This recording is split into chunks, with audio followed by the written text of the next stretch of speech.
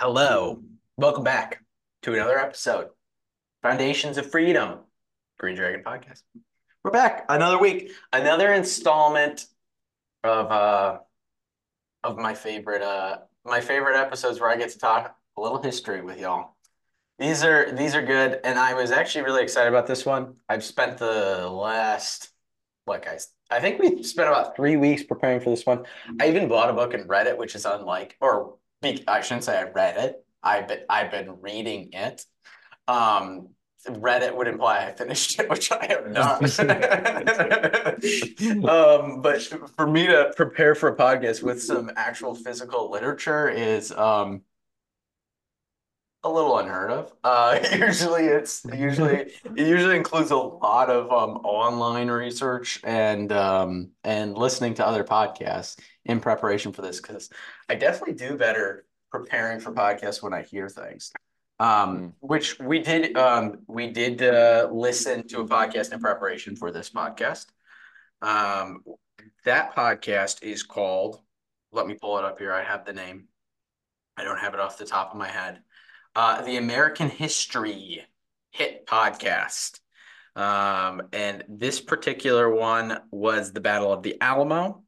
It was pretty good. It wasn't that long. If you guys like, I haven't listened to many more of these podcasts. I did listen to one today called The Origins of the Civil War. They actually just posted that today. And I was on a walk at work and it just started playing because the last one I listened to was from that podcast. And it was also very interesting.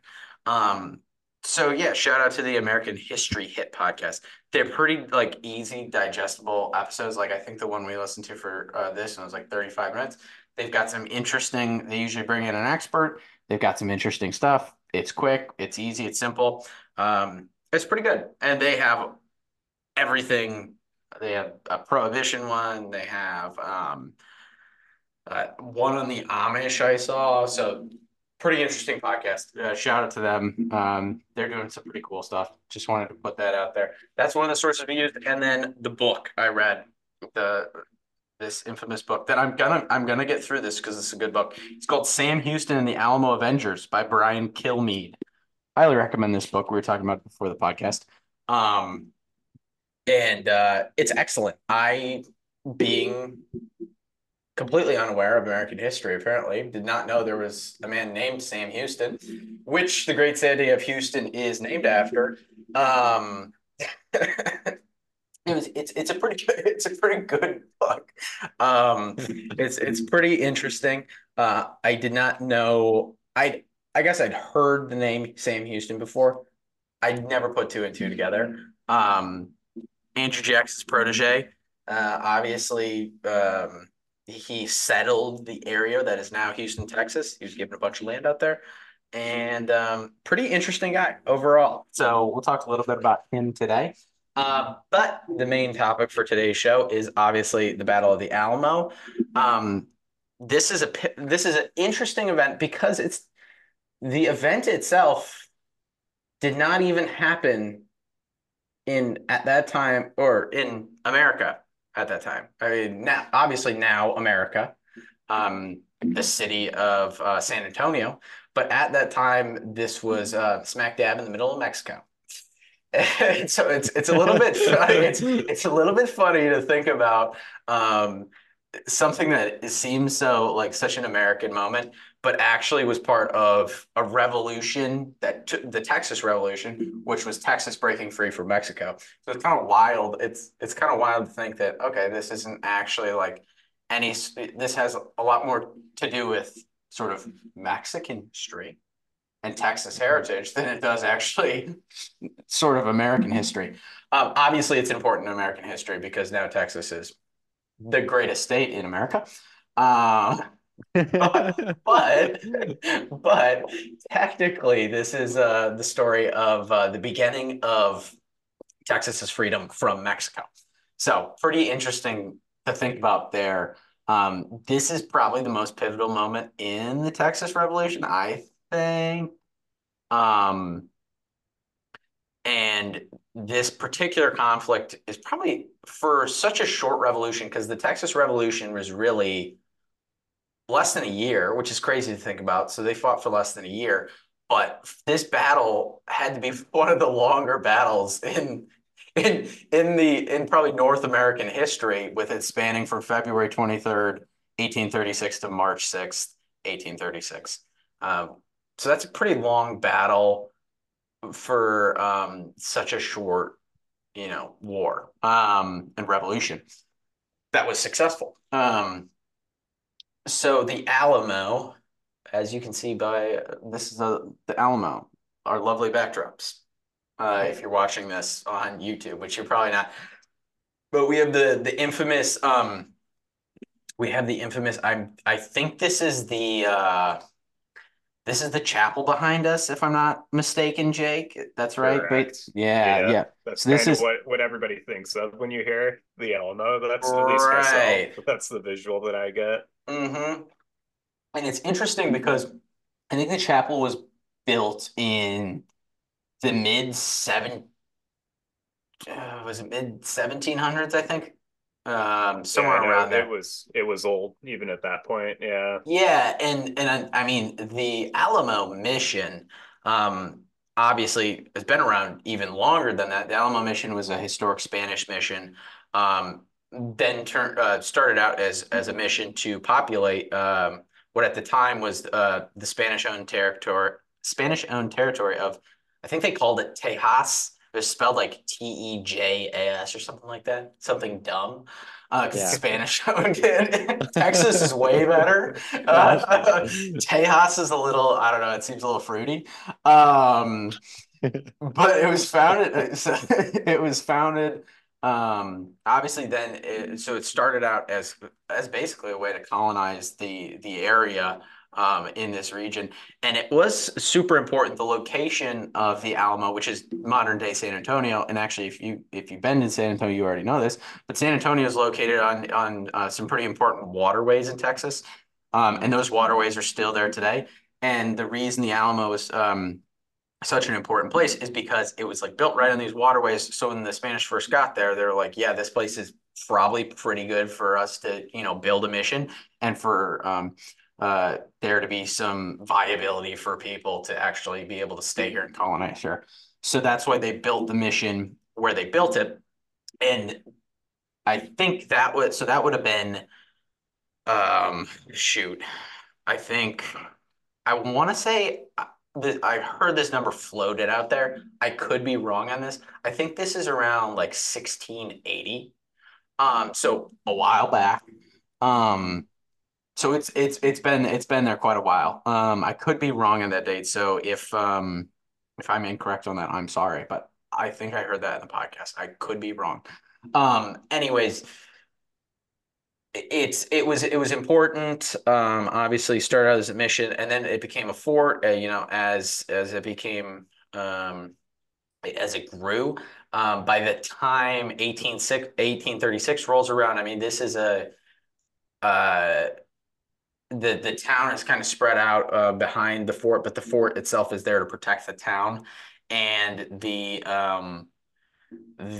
fort it's or the mission itself is about a 4-acre compound, so it's pretty large. And a little bit later, as we get closer to the battle, maybe we could take a look, Jake, at that diagram that you showed us before the podcast. But overall, pretty impressive. Obviously, this changes hands a little when the Spanish then lose grasp of Mexico, and Mexico gains its independence. And when Mexico gains its independence, obviously this becomes um, the Texas becomes the northern territory of of uh, of Mexico. So it's a pretty interesting historic place right from the get-go. Obviously, there was also Native American or Native Texan. Technically, they're not Native Americans. I don't know what they Hmm. are. I don't know how you classify that. Native Native Mexican? Tehans? Oh, Tejanos. That's what they called them. Tejanos? Is that what they called them, Jake? I'm speaking completely out Sounds of about pocket. right. I'm completely out of pocket here. Yeah, I never really thought about that before, but They that said is it kind in of the a podcast. I they forget what did. they call it. Yeah. I think it was the He Tejanos. said like, yeah. And I think what he said is actually those people or those natives actually combined with because when the Spanish settlers got there, right, the mission was built actually so that the Spanish settlers also obviously brought Catholicism and they converted all the neighboring, basically anybody that was kind of the Spanish MO. They just show up and start converting natives. Um, from my understanding, the people that then, so the natives who then obviously intermingled and kind of married Spanish there became what is considered today as like modern Mexicans. From at least from what the podcast said, at least that area, like that northern region. Um, so that was kind of interesting. But yeah, that's a little bit of background on the Alamo here. Obviously, a pretty important place because of its geographic location. It ended up being the crossroads actually for all the major highways, all the six major highways that ran through that region of the Texas territory. So when Mexico did sort of inherit that, I guess, or gained its independence, it became a fairly important trade route. Um, for a long time, the Texas territory, and this is the allure of moving to the Texas territory that we chatted a little bit about with like Davy Crockett and who did we chat about last time? Why is it completely Davy Crockett and Daniel Boone? Um, Oh oh yeah. yeah. Daniel Yeah. Boone. Both of those guys, obviously. No, not Daniel Boone. Wait a minute. No, Yeah. I think it was just Davy Crockett, right?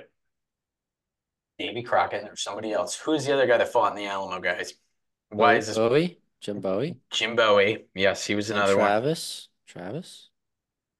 Travis was there. Yes. There was somebody else, wasn't there?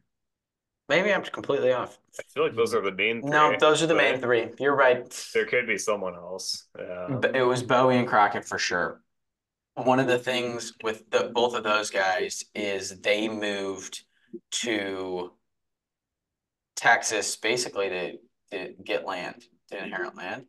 And I mean, you buy land, I should say, not inherit it. But the land was so much cheaper because I think at that time to buy an acre of land in the US, it was they had hiked their prices up. It was like a buck or something per acre, of course. You know, the American government was getting a little too greedy and they jacked up their prices to like a dollar 25 an acre or something like that. But you could go to Texas and buy an acre for 25 cents. So there was a lot of influx of these American frontiersmen that went to Texas because of the cheap land and all this opportunity. So a lot of them, like Sam Austin too, he moved to Texas. All these guys were in Texas because of the prospect of land and opportunity essentially. So there's this influx of Americans that are settling this area, and then you have the native Texans.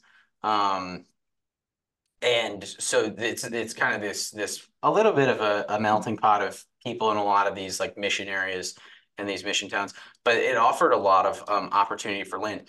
So this is a little bit where I want to talk about Sam Houston and Andrew Jackson. So Sam Houston's a pretty interesting character. He fought under Andrew Jackson in the Creek War that we talked about in the Davy Crockett podcast, right? We talked about it. yep. Yeah. Hmm. So I know we knew absolutely nothing about the Creek War in the Davy Crockett podcast, but it turns out it's a pretty important war. At least if you're Sam Houston and Andrew Jackson. Um, so uh, Sam Houston fights under Andrew Jackson in this war. He actually gets injured during one of these battles, takes an arrow to the leg, and he's out of commission. Um, so he kind of goes. The war kind of gets finished off.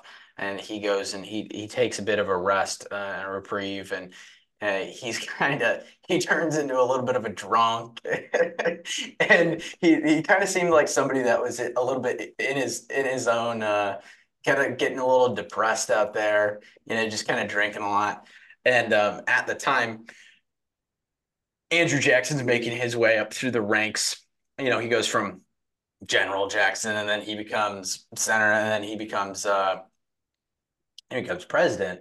But when he becomes president, he makes it his personal mission to investigate taking back the Texas territory. Because this is something I actually didn't know, but Texas was sort of lost by America. Because in 1803, when Thomas Jefferson signed the Louisiana Territory Purchase, he thought that the Texas territory was part of the deal.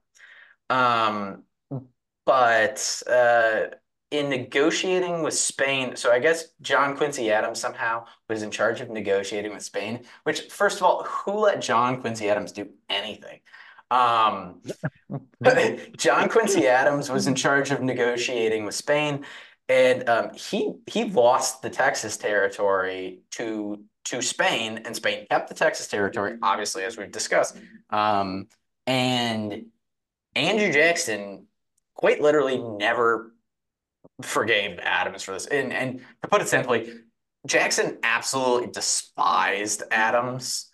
From my understanding, he thought Adams was a complete idiot, and so this only added to his despise for Adams. But Jackson did make it his personal mission to regain the Texas territory one day. So when Jackson becomes president, he hits up Houston, who's kind of his protege at this point.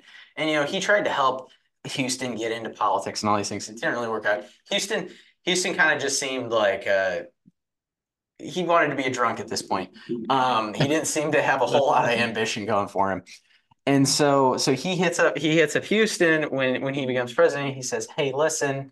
He's like, "What do you think about this Texas territory?"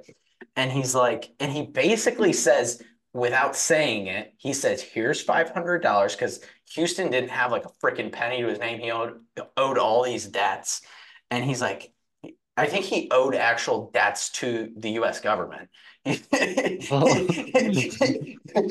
says, Houston, here's $500. He says, I want you to take these $500, and he said, I want you to go to Texas, and he says, I want you to basically feel out the situation in Texas. Basically saying, he's like, if you want to get the Texans on our side and bring them back to us, he's like, let's essentially steal Texas from Mexico. Jackson was completely out of pocket. Jackson was basically using Sam Houston as a covert operative, sending him down to Texas to start a revolution to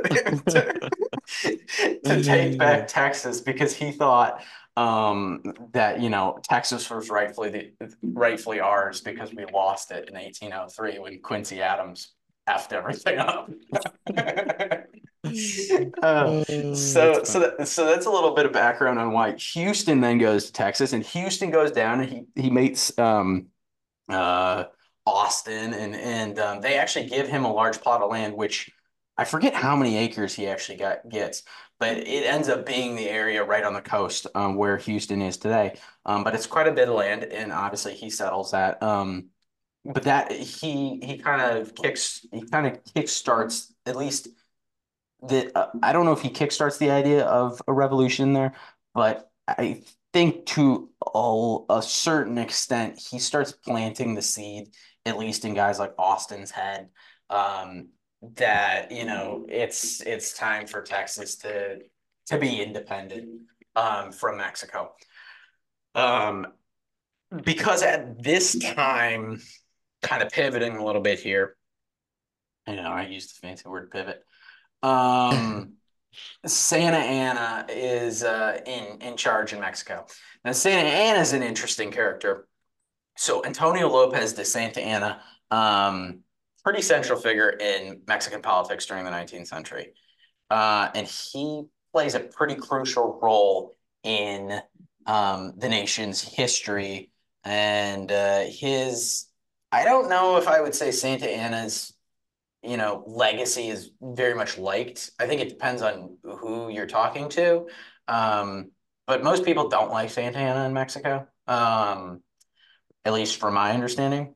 So Santa Anna initially gained prominence as a military officer, and he distinguished himself during the Mexican War of Independence against Spain, 1810 through 1821. He earned the rank of the general. After Mexico gained independence in 1821, country faced all sorts of political instability. Um, and that's kind of when Santa Anna pivots into politics. Now, it's important to note that Santa Anna, he fought on the side of Mexico gaining independence from Spain, and in doing so, he was, fighting for the Republic of Mexico, right? Well, of course, as soon as Santa Anna gets a little bit of taste in politics, he forgets all about the people he fought for and this, the Republic of the people, and he's supposed to be, on the people's side. And he starts like gobbling up power. He starts getting a little power hungry. And so he goes from this person that was fighting for the Republic, the people's rights, and then all of a sudden he swings complete opposite end of the pendulum, and he's turns into this, centralist, basically dictator. Because uh one of the issues in the Republic of Mexico in that 1810 to 1821, that time frame, um, they had 20 presidents in 12 years. Well, So imagine when I say political instability, where you have basically two presidents a year, that doesn't lead to a lot getting done. It wasn't very efficient. I mean, in 12 years, I think in American history, I think we had maybe at that point in time, I think if you take the 1810 to 1821 years, I think we literally had like three presidents. So when you put that into perspective, you're like, oh, yeah, that seems like it might be difficult. So he takes advantage of this a little bit, and he uses this to gain control. Basically, he was in control of the military already as general, and then he takes over on the political side, and he becomes president of Mexico in 1833 for the first time, I think. And yeah, he's not very well liked. Let's just put it that way. Because he comes in, and as soon as he comes into power, um, he, like I said, he changed basically flip-flopped his political ideology. Initially, he supported federalism, and then he shifted basically complete opposite to centralism, favoring a strong central government instead of the state's autonomy and the people's autonomy. So one of the things he does when he comes into power is he took away the people's rights for autonomy, obviously, but he he gets rid of the Mexican Constitution that was installed in 1824. He gets rid of that. He throws that away, and then he decides it's a great idea to say, yeah, so all the military is now going to be centralized under me, the president, and all the government's going to be centralized under me, the president. And we're going to need everybody to basically turn in their guns. And we're going to need to, all these like little militias in the territories and states are going to have to be consolidated. So places like the Alamo that have been these, military kind of sort of militia outposts, sort of, so to speak, military outposts are basically going to get combined under my command. Um, Interesting guy, obviously. This isn't very well liked. So he's already not a fan. Like the Mexican people aren't a fan of him, but the people of Texas really aren't a fan of him. So the Tejanos or whatever we decided to call the Texas settlers, they're really not a fan of him. And then mix that with some of these Americans that have moved to Texas, they're really not a fan of that. So obviously, tensions between the Texan settlers and Mexican authorities are really coming to a head here. And so this was what takes us into the Texas Revolution. It's important to note that the Texas Revolution was not the only revolution this time. There were other territories in Mexico that tried to have revolutions, but none of them were successful. The only successful revolution at this time, which was basically the Federalist supporters in Mexico, and then there was the Centralists. And essentially, Santa Anna put a kibosh to all the Federalists there, except this, obviously this territory, which was Texas. So this gives a little bit of background to the tensions rising before the Alamo, because I think it's important to understand that a little bit, because it is a little bit complicated. Um, so yeah, like I said, you've got that conflict brewing. Um, there was also some disputes, from my understanding, over issues like slavery too. Immigration restrictions turned into a big thing because Mexico had that basically an open border policy, and they were coming across and Americans were buying land. But they actually shut that border immigration or that immigration down, and they said, yeah, yeah, yeah, no more immigrants. Because I think what Santana realized is actually if we keep letting Americans in, it's just gonna eventually become another American, colony, American territory. So he kind of recognized that. So he's like, we got to put a kibosh to this.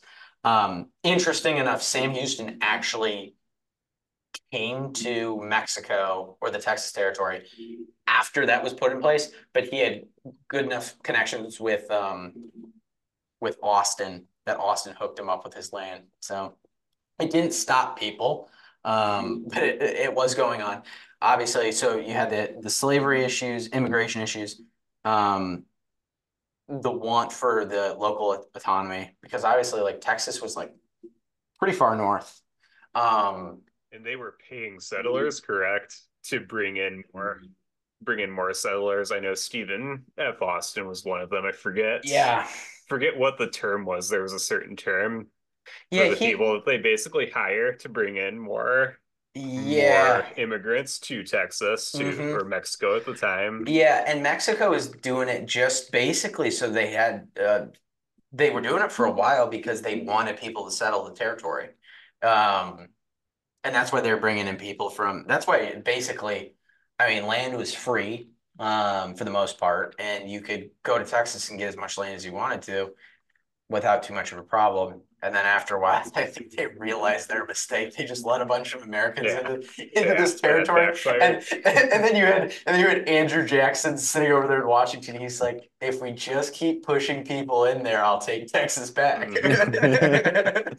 They didn't realize how powerful his personal vendetta was against John Quincy Adams. They Yeah. underestimated him.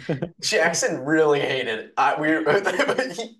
He had like this like next level hatred for Quincy Adams. He just That despised the man. that is funny. That like I mean I'm sure there were other reasons, but that was one of them He's like that for freaking. He's taking up the like big territory he's like like that. those freaking His that mistake. freaking idiot lost Texas. He's like it was ours and we freaking lost it. Just to You done spite him. messed up, Yep. Agathon. Exactly. Yeah, exactly. Yeah, no, it is funny. But yeah, it seems like the new Santa Anna Constitution of 1835 was really like it was the culmination. It was kind of like the bursting point for all this frustration Mm. with the Texans and with a lot of the other territories in Mexico. So no, it's very interesting to think about it too, because like I'm still trying to put my head around a little bit the fact that like this still isn't like technically American history. Technically, it's a revolution they fought against Mexico. Yeah. Yeah. Um, Like no Mm. one was thinking about it joining the states at that point in right. time. No, no, Yeah. exactly. They just wanted their sovereignty, and yeah, it's pretty interesting. And then I mean, obviously we'll get to it later, but Texas becomes like a sovereign nation, and for like what, like 10 years or 10 to so. 15, Yeah, something like 10 to that. 15 Yeah. years. And Sam Yeah. Houston becomes their president. He's their president, is their first and third president. So Hmm. it's really you forget about that. That's actually something that isn't talked a lot about unless you're like in Texas and learn Texas history. Um, it's pretty interesting. And you wonder, it's kind of funny that we're talking about this topic now because right now Texas is looking like they might turn into their own little sovereign Probably nation. as close as they've been since then, since those 10 or 15 years. This Yeah, is I probably know. the closest they've gotten. I know we joke like I've joked about it in the past, like, oh yeah, yeah, Texas leaves the US, but like they're pretty darn close to it. Actually, funny enough, I don't know if you guys saw this is sidebar here. Because we're gonna get into this in a second, but that come and take it cannon flag, um, that they are flying right now, basically saying F you to the government, Hmm. because you're not protecting us anymore. You're not protecting our border. Um, they that all originated. So this leads in perfectly. It all originated from the Battle of Gonzales, where so Santa Anna puts out this decree basically like, okay, you're going to give up your guns, we're going to consolidate them, and so there's this general that goes out with some Mexican troops. They go to the city of Gonzales in 1835. This is actually considered, I think, the first battle in the Texas Revolution. Um, they show up in Gonzales to take these cannons, and famously, they say, they're the come and take it cannons. And the Mexican army shows up, and the Mexican army and the commander was told, whatever you do, don't start a revolution. So they were instructed not to fight. So they show up, they're like, give us your cannons. The Texans are like, no, blah blah blah. There's like a little skirmish, but the Mexican army then leaves and goes back, and the Texans are like, look at that, we won. They're like, we did it, guys. That was easy. That was easy. But it turns out, they yeah, they hadn't won yet. But that's where the come and take it cannon flag comes from. It comes from that. So that if you see the Okay. come and take it cannon, that originates from the Mexicans trying to seize the two cannons in Gonzales. So that begins the hostilities. That's kind of like the first official conflict Hmm. in the Texas Revolution. Um, so that's pretty interesting. That then pretty much kind of leads into um, basically the Mexican army leaves, and the Texans are okay. They're probably going to come back in the spring and try to do it again. Turns out they were a little wrong on the timing because Santa Anna then basically as soon as this happens, gathers together a pretty sizable force and decides, we're going to go up into Texas. So the Texas territory. So they march. He takes his army, they march, which is from what the podcast described, a pretty grueling march. They actually march through a blizzard, they march through a mountain range. A lot of the soldiers die in the way. One of the things mentioned was that a lot of the soldiers like brought their families with them on this march from the Mexican army.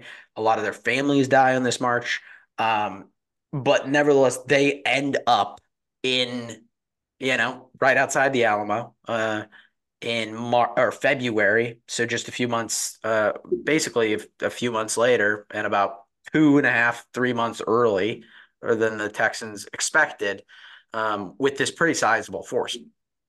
So that's kind of what sets the stage for the Alamo. So yeah, this is the culmination, the lead up to the Alamo here.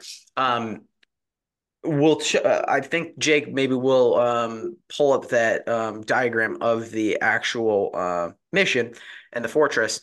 But just to put this in perspective, when when Santana first shows up um, on February 23rd, I think at this point there is only the men that were left over from um kind of the battle in the town. Um, so there's only like 100, I think like 50 odd men in the mission at this point. Um, something around there. Obviously, there's some pretty prominent figures at the Alamo. William B. Travis, James Bowie, Davy Crockett, all defended the Alamo against Santana. But then later, uh, they gain more reinforcements. I think that comes in March 1st. So February 23rd is when the Mexican forces arrive or surround the Alamo. Um, and then February 24th, William B. Travis, who's the commander of the Texan force, he famously writes a letter addressed to the people of Texas and all Americans in the world. And this is the letter where he declares his commitment to defending the Alamo. And he famously states the quote, "I shall never surrender or retreat." So, so that's a pretty significant piece in this because at that point, actually, when Santana shows up, they're given the opportunity to surrender and live, and and they actually fire a cannon in response to that. So then obviously Santana's army raises I think it's the red flag, which is the no quarters flag, which basically means you're gonna die if we get you. Everybody's gonna die. So I think that sets this up a little bit. So that's February 23rd and 24th. But let me share my screen real quick. For those of you who are watching, we have a diagram of the Alamo. And this is pretty good stuff. Um, this is actually really interesting. Jake shared this with us before the podcast. Okay, can you guys see that okay? Yeah. Yeah, that's Cool. perfect. I'm going to zoom in a little bit there just to see if that helps. It wants me to sign in to Facebook, but I'm not going to do that.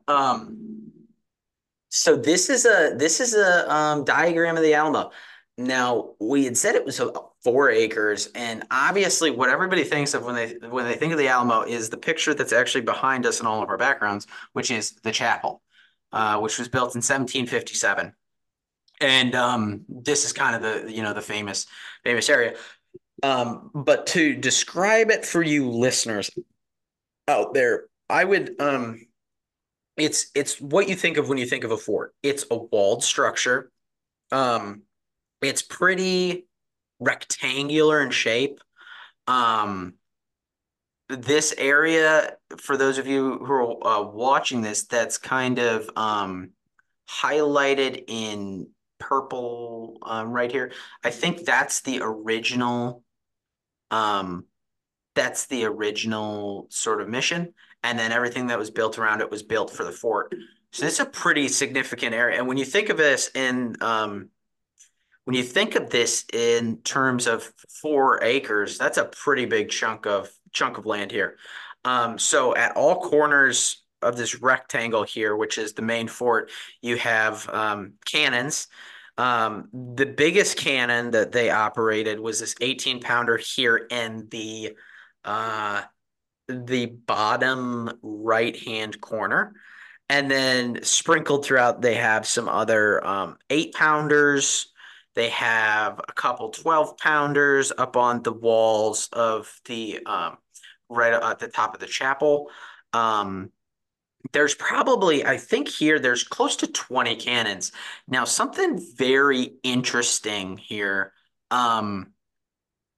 That was pointed out in the podcast we listened to is they have all these cannons, but in order to man all these cannons, you need a lot of people. The 18 pounder cannon requires 8 to 12 people to man, to load, to put back in place, to refire, all that.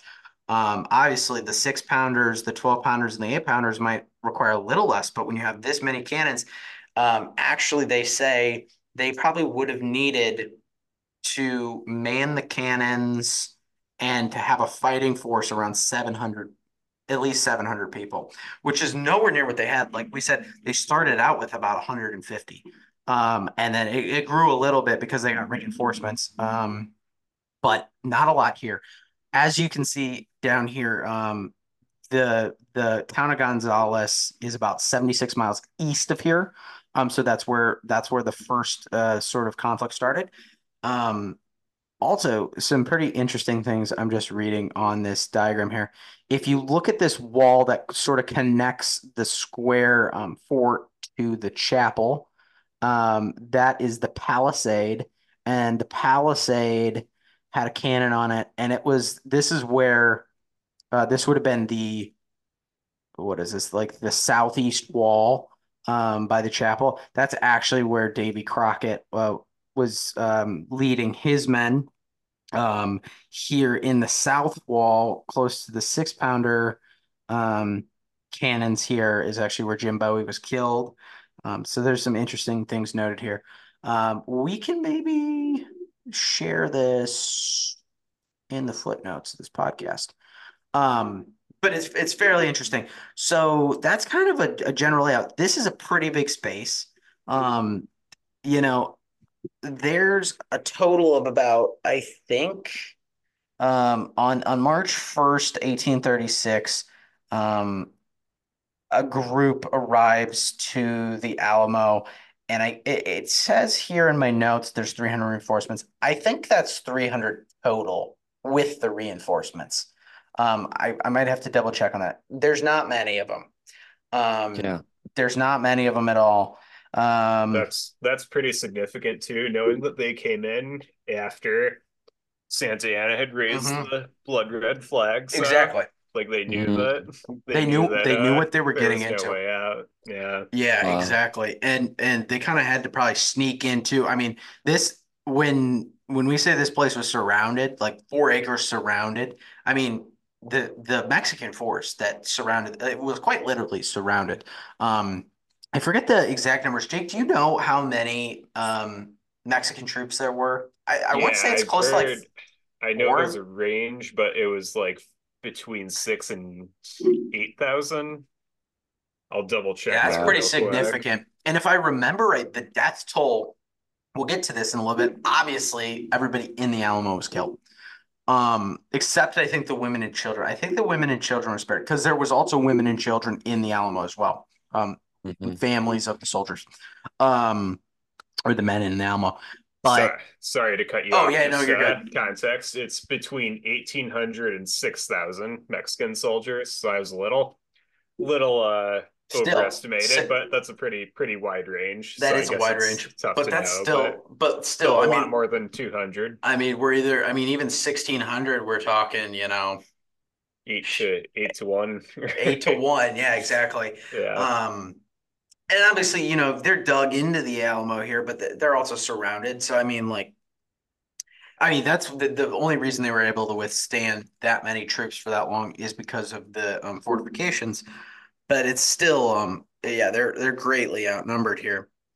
Um, yeah, so this is quite significant. Um, if we're going on the timeline here, so March 1st, there's some reinforcements that arrive, but um, March 2nd, Texas, uh, there's a delegate at the convention of 1836 at Washington on the Bros at Washington, and they formally declare Texas's independence from Mexico. So that's March 2nd. So this is like mid-battle. Mm. A little bit Mm. late. You figure you're already fighting. Santana better know that they've already Yeah. declared their independence from Mexico, but nevertheless they declare it mid-battle. Um, on March 3rd, 1836. So the Texans appeal for aid. So Travis actually sends out couriers to seek reinforcement and supplies, basically to find out, basically to, I mean, there's nobody close enough. You're kind of out there, and so they're not able to get reinforcements. Um, Obviously, like guys, we're talking about like a couple weeks here, but these are kind of the important timeline notes here. On March 5th, obviously the Mexican forces launch a series of small skirmishes, and this is kind of where they test the Alamo's defenses. And I think one of the things that they realized is even with all these cannons, they're still pretty the forces protecting the Alamo pretty undermanned. There Hmm. was when we're talking about the cannons here on both sides, um, there was two different types of shots. So there was I forget exactly what they call it, but there was these cannon. They would shoot either just normal projectiles, or they would shoot these projectiles basically that would explode midair, and rain shrapnel down. I forget what they're called. They're Oh, called like oh shoot, it's gonna drive me nuts. I think it was like I want to say it was something along the lines of a. Let's see here. I thought I had it in my notes.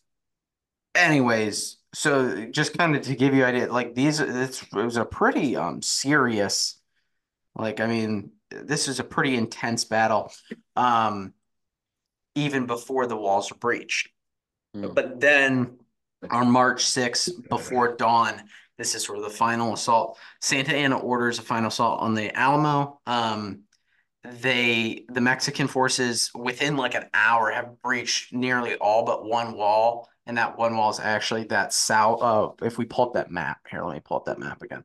If we're looking at this picture here, that palisade that was defended by Crockett, that's sort of the last wall that hasn't been breached. All the other walls have been breached. Um, it's not looking good at this point. So all these other walls have been breached. It's hand-to-hand combat everywhere within the walls of the Alamo. Obviously, it go after. I mean, there's famous pictures. Let me see if I can actually find some, but you'll see these depictions of the Alamo fighting. You'll see the Texans firing down their muskets at the Mexican soldiers that are climbing the walls, trying to breach the walls. You'll see, and then the most famous pictures I would say are always the pictures of or the depictions of the hand-to-hand combat going on inside the walls, and those are yeah. kind of the really. Let me try to find a few um, pictures. Um, there's the obviously the famous one with Davy Crockett, but let's see here. Oh, this is the cool one. Share my screen. This is we won't get copyrighted if we give them a little credit. This is on the History Channel's website, folks. This is one of those famous pictures. So you've got the the mission, the chapel, and then here you got the Mexican and the Texan forces going at it. There's Davy Crockett. He's at this point they're using their muskets as clubs because they're all out of ammo. You see guys with, save their swords, bayonets. It's pretty much hand to hand combat at this point. Um, Kind of those last moments at the Alamo. So it's a pretty brutal battle. Obviously, it ends um, after this fierce resistance, with the defenders being overwhelmed. Alamo falls to Mexican forces, um, and everybody in there is obviously killed. I think the women. I'm not sure on the women and children because I know there was about 20 women and children in the Alamo. I think they were spared, probably. Not totally sure on that. Probably should know that, but no, all the defenders are obviously killed. Um, yeah. So that I mean, guys like Travis, Bowie, Crockett, all killed in battle. Um, but what happens, obviously, with the end of this battle is that it, you know, creates even more of a battle cry for uh, the Hmm. Texan Revolution. So pretty awesome. And then obviously that's where the phrase "Remember the Alamo" comes from. Um, so and then if you guys, want to read this book, Sam Houston, The Alamo Avengers. A couple weeks later, Texan forces led by Sam Houston go and defeat the Mexican army at the Battle of San Jacinto, I think's how you pronounce it. I could be pronouncing that wrong. It's a J word. It's Mexican, so I think it's huh. If I've learned anything from jalapeno, Jalapeno. I think it's San Jacinto. So obviously that's a pretty important battle after. That one actually Santana's captured in that battle. I'm pretty sure he loses a leg, and then a treaty is signed recognizing Texas independence.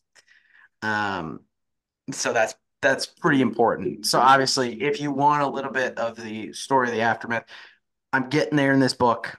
I'm still kind of at the first half of it, but this book's good. Um, yeah, Sam Houston, the Alamo Adventures, pretty interesting stuff.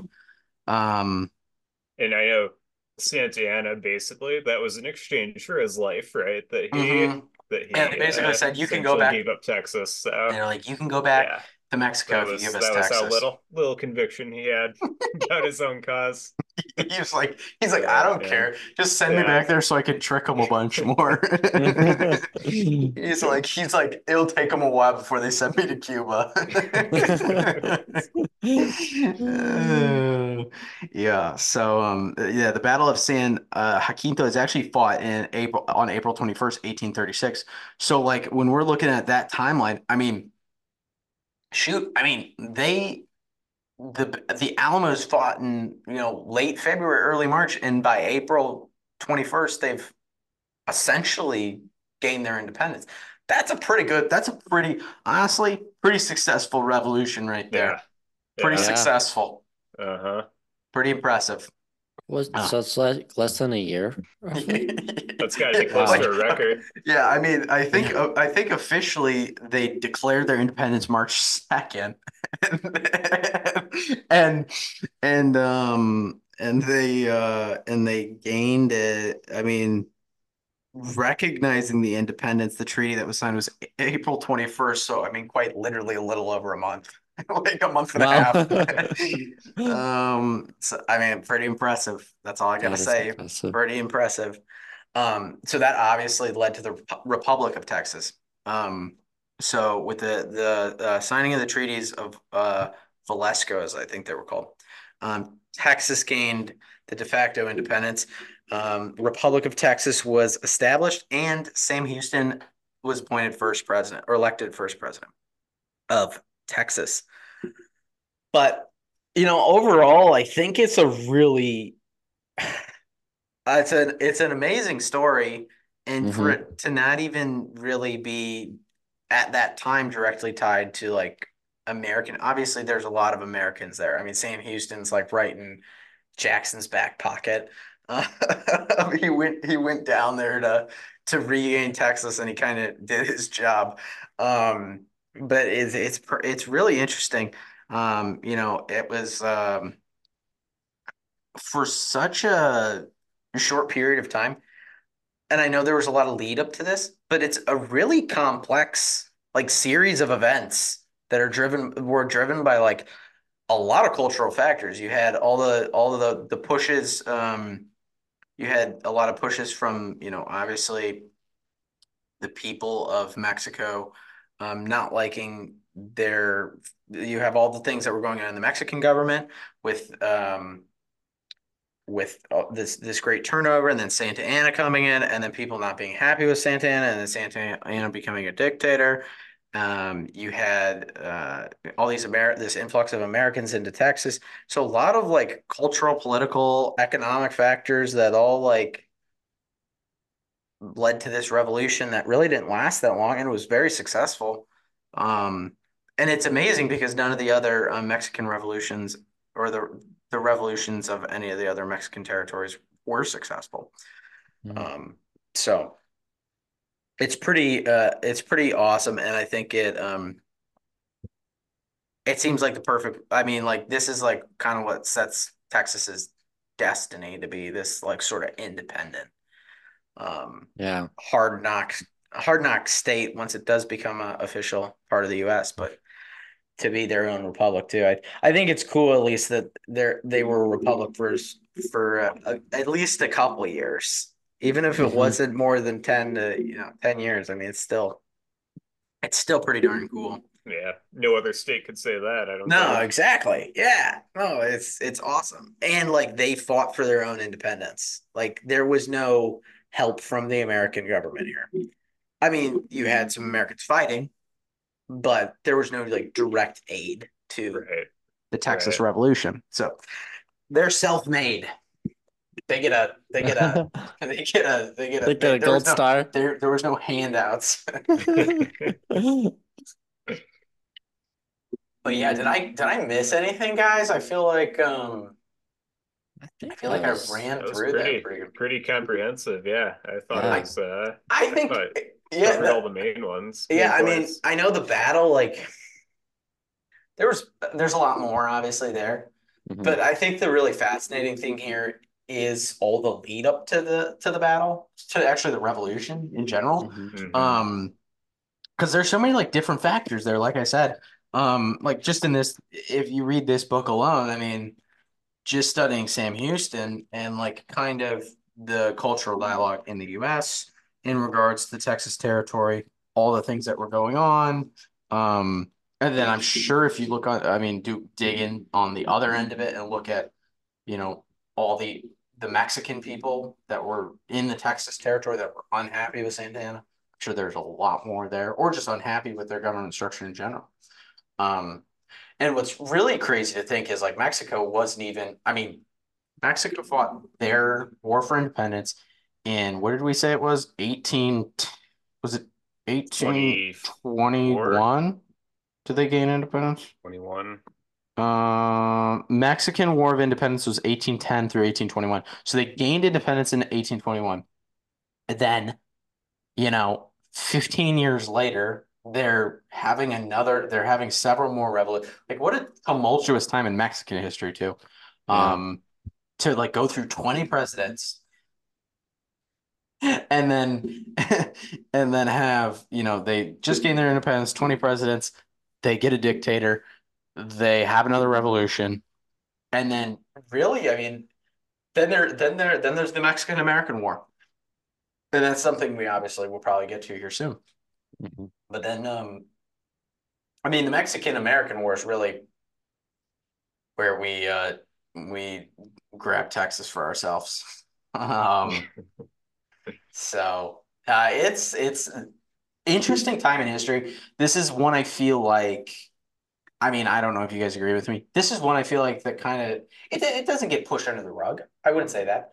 I feel like it isn't covered that in depth.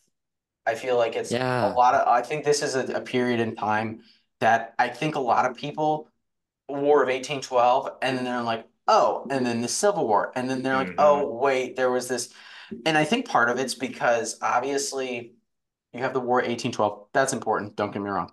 But you've got the Texas Revolution, which is its own sort of revolution, and it doesn't really get tied into American history until they become a part. Like Texas history doesn't become part of American history or the American history books until they become a state, until they join the states, I should say. So I feel like that's a lot of times why it gets overlooked, but it's like very interesting to learn about all these different things that were going on because I mean, they're just as important in American history as everything else that was going on.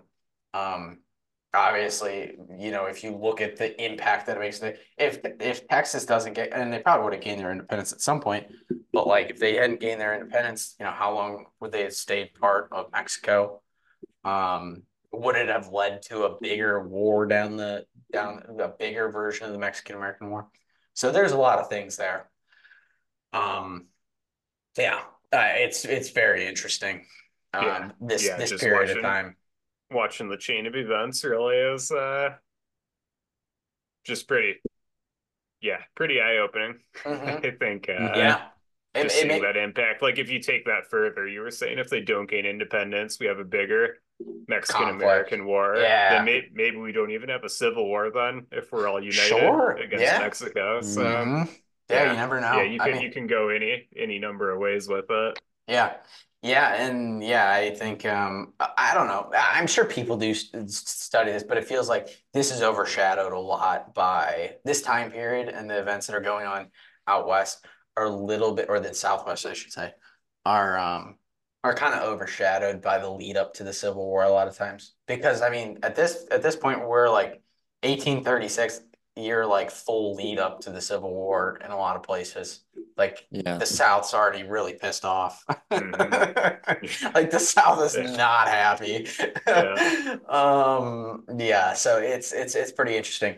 Um, yeah, I this was a great one. I mean, we'll see what we do for the next episode, obviously, but we might stay because this is an interesting point in American history. We may just, float in this time period for a while and check out some of Yeah. these other characters because I mean, like we've got like guys like Sam Houston, obviously Andrew Jackson's a pretty big part of this era too. Yeah. You've got guys like I mean like even just following like Austin's journey to Texas and all that would be pretty interesting. There's a lot going on here. Obviously I think we should cover the Mexican American War. There's a lot to be explored in this point of time, this area of American history. So we'll keep you guys posted on our next episode. But yeah, do you guys have any last thoughts? I'm just gonna say I want to read the book now. You sold it. You Yeah. sold It's it a pretty good well. book. That's Even if you don't read yeah. it, honestly, as Hmm. long as they have a decent person reading it, Yeah. it's like it's written in a very I did maybe. find it on Audible, so I got Did saved you on there. find it on Okay. Audible? I'm Yeah. Yeah. looking I'll to check it see if out. I'm looking to see if there was an excerpt that I could um it's written very it's not written like your normal historical book. It's written almost like a biography. It's different. It's different. Like this part, this little passage here. Sam Houston's fall from grace was far from President Jackson's only concern. While his protege was off drowning his sorrows with the Cherokee, Jackson worked hard to undo what he saw as one of the biggest mistakes of the previous occupant of the White House, John Quincy Adams. To put it bluntly, Jackson hated Adams. First of all, he hated him for having beaten him in the presidential election of 1824. Although Jackson won by the popular vote by a solid margin, he got less than the required majority of electoral votes. So that's just kind of like style writing there. Pretty easy to read, pretty Yeah. entertaining. Pretty Um, smooth style. Yeah. oh yeah, I did not mention this. Houston did live with the Cherokee for a while. I think he grew up, he was part of the Cherokee. He married a Cherokee Indian, I think. And then, he, after his whole debacle and his drinking, he kind of like he went and lived with a Cherokee and was just a drunk. And then Jackson pulled him out. To go to Texas. So it's pretty interesting. Now, it's a good book for everybody that's listening. Brian Kilmeade. Sam Houston and the Alamo Adventures. Go check it out. But yeah, guys, that's all I have. That's what I have for this one. Great. I think it was an That's interesting good. episode. Um, a lot of cool stuff, a lot of Hmm. cool background, and yeah, I'm excited to start researching for the next one. I like the cadence that we got these going on because I felt like with this one, I actually did get to sit down and do a little bit more research and get into it a little bit more than some of our previous episodes. Not to say that our previous episodes were bad, but like really sit down and digest the material, put together the outline, and really get into it. And Hmm. it's a lot. You feel a lot more fulfilled like when you get in and you're like actually getting in and doing the research. So hopefully you guys, everybody that listened, enjoyed this episode. But Yeah, if you, I thought it was really fun. I mean, like, yeah. just it seems like you were saying it's totally right, where it's going a forgotten part of the history, Hmm. but very pivotal, Right, very yeah, yeah, yeah. Yeah, you look at I mean how it shaped America today, and it's extremely important. And you look at all these figures, like when you're starting to read these names, like you're like, there's Austin, there's Houston. You're like Yeah. you're like all these cities that you like you hear the names every single day, Yeah, but then you don't necessarily you know tie that name back to a historical figure. So Right, right. it's pretty cool. It's pretty cool to have that. So yeah, it was a good refresher on American history, as these episodes always are. for sure. So yeah. Well, if that's it, I'll close this out for tonight, guys. Thanks everybody for tuning into this week's conversation. I hope you guys enjoyed the show. I hope you guys enjoyed these Foundations of Freedom episodes. You know, we really enjoy doing the research for them. We like putting them out there, and hopefully now with this every 3 week cadence that we got here going with these shows, that we'll be putting out even more quality content for everybody. If you like this show and you wanna drop us a like, leave us a comment, leave us a review. I think we're up to 4 5-star comments on Spotify, or 5-star ratings on Spotify. So thank you to everybody that's left me and Jake and Tom a 5-star rating on Spotify. We appreciate it.